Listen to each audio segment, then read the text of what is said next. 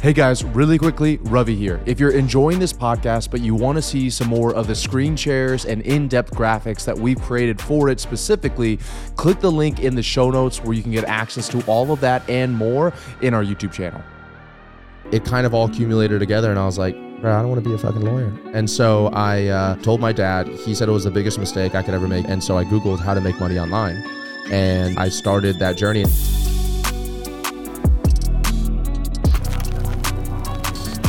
I come from an Indian family, and like at least where I'm from, like you're either a doctor or a lawyer or an engineer. Those are the three options. And so I was gonna be a lawyer too. But oh, really? Were you? Yeah. I didn't know that. Yeah, I even took the LSAT. What'd you get on the LSAT? 30. I'm trying to think if these are the correct numbers. No, that's not there. If you did 30, you'd be the fucking worst LSAT. I think you like if you don't write anything down, you get like 100. What was the full score? 170 or 180 is the highest. I believe 170 or 180. Okay, then I probably scored like a 150. Like, yeah, nice. Like somewhere 150, there. yeah. 150 something. Because I got in everywhere I applied. Oh, nice. So okay. I just forgot what the scoring system was. Yeah, it goes up to 180. 170 is in the top, I think, 8 percentile, and then anything above 175 is like just the top 1 percentile. Like if you get a 175, you're probably going to Harvard or Yale. I got a 168. Wow. Yeah, so I was in the top. I was in the top 10%. He said I got a 168. I was in the top 10%. He's like, you're pretty much a god over 167. I got a 160. Well, it's the funny thing. So the whole life was going to be a lawyer, and I was really fortunate enough that like literally where I went to school, because I wanted to be a senator. That was like my original thing. I wanted to be like a lawyer and then a senator. And then I worked for the governor of Florida for a while. I went to Florida State, worked for the governor of Florida, realized very quickly I didn't want to work in politics. I realized the people that were really controlling this guy were the people that had money. It was like the lobbyists.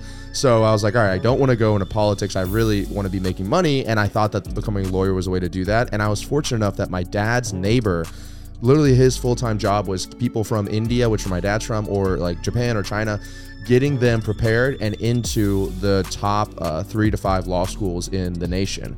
So he was super nice to me, and is fortunate enough that he literally would consult me and be like, look, everyone fucks it up. You need to spend all of your time studying for the LSAT, because that's the biggest determining. Because I had a 4.0, I was in honors, like I did everything in the college. So does everyone else. Exactly, that's what I'm saying. So like the biggest determining factor was, it's not extracurriculars, it's literally the LSAT.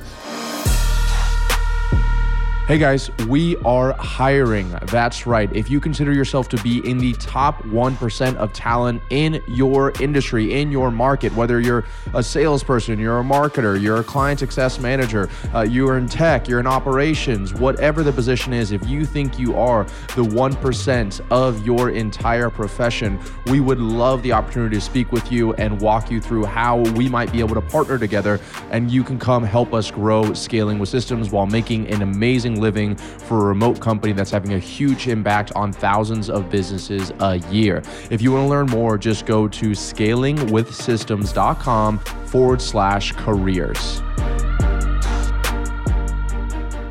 So I actually ended up deciding to take a year off to go study the LSATs and just do nothing but I worked, I'm from a beach town in Florida.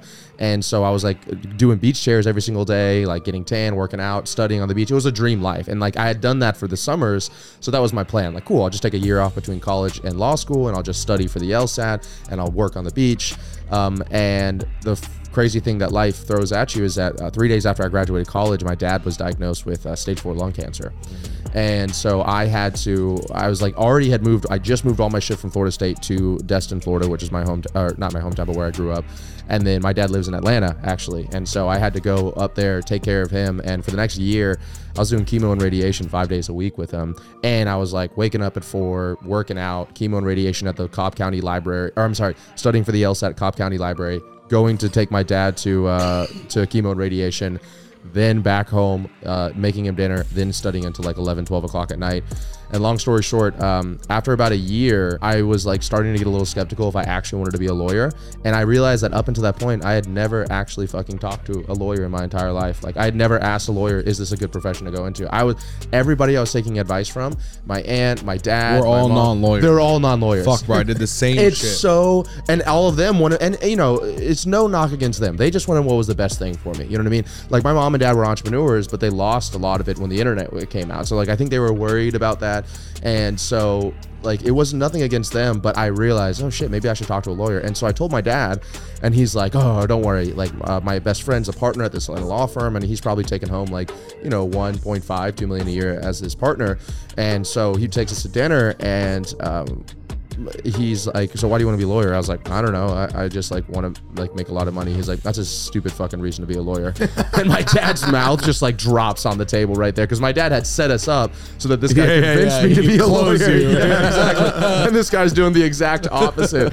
And so we're like in the drive home, my dad's like, yeah, you misunderstood what he was saying. Like my dad's trying to justify it. He knew what was coming at that point. Yeah. He's like, fuck. And then I read an amazing book called The Subtle Art of Not Giving a Fuck. And that was when I realized that like I would end up resenting my family and my dad for my entire life, because where I was going to go to law school, University of Chicago Law School, like that was, I think it's $250,000 for 3 years, and I have no money, and I just spent the past year taking care of my dad and studying, so I'm like 10 to 15 grand. Is your dad in debt. okay now? Or? Yeah, I'm sorry. He is good. He has a clean bill of health. He's been in remission. I always forget to say that. Thank you for clearing that up. No, it's yeah, all for the good. past It 4 was years, on my yeah. mind. Yeah, That's great question. No, glad to hear, so man. grateful. I mean, the chance of survival is like so low, and obviously remission's always a possibility, but unbelievably grateful that that he has a clean bill of health. But like, so around that time, like I was starting to question myself. I read The Subtle Art of Not Giving a Fuck, but like literally, it's crazy the universe works. My dad got his first check back that he was in remission.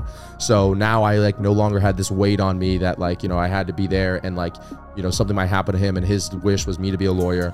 And then I read The Subtle Art of Not Giving a Fuck. I had that meeting with that lawyer, and it kind of all accumulated together, and I was like, bro, I don't want to be a fucking lawyer. And so I came downstairs, I told my dad. He said it was the biggest mistake I could ever make. He begged me to just take the LSAT, and I was like, all right, I'll just take the LSAT. I did spend like my entire life preparing for this.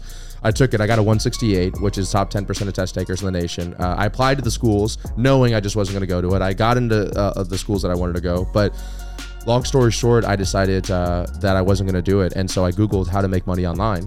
And I started that journey, and I got hit with a Tai Lopez ad. I bought SMMA, his what like a first strong version. SEO. Yeah, dude. How to make money online being the #1 thing. I'm pretty sure either it was like I clicked on it, or like I got a Retargeting YouTube ad. video. Retargeted Yeah, the something fuck out. happened. Something, I got this fucking ad, and but at the same time, I had never.